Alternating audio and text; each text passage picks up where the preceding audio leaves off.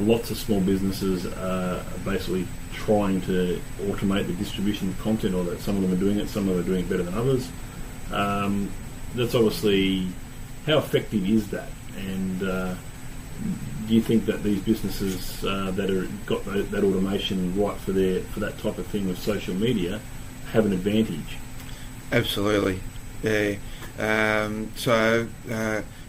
Google is looking for signals and out on the internet to determine the value of a business, and for the most part, it's content. Yep. So if you can provide Google with a lot of signals that exhibit authority, trust, expertise, that's exactly what they're looking for.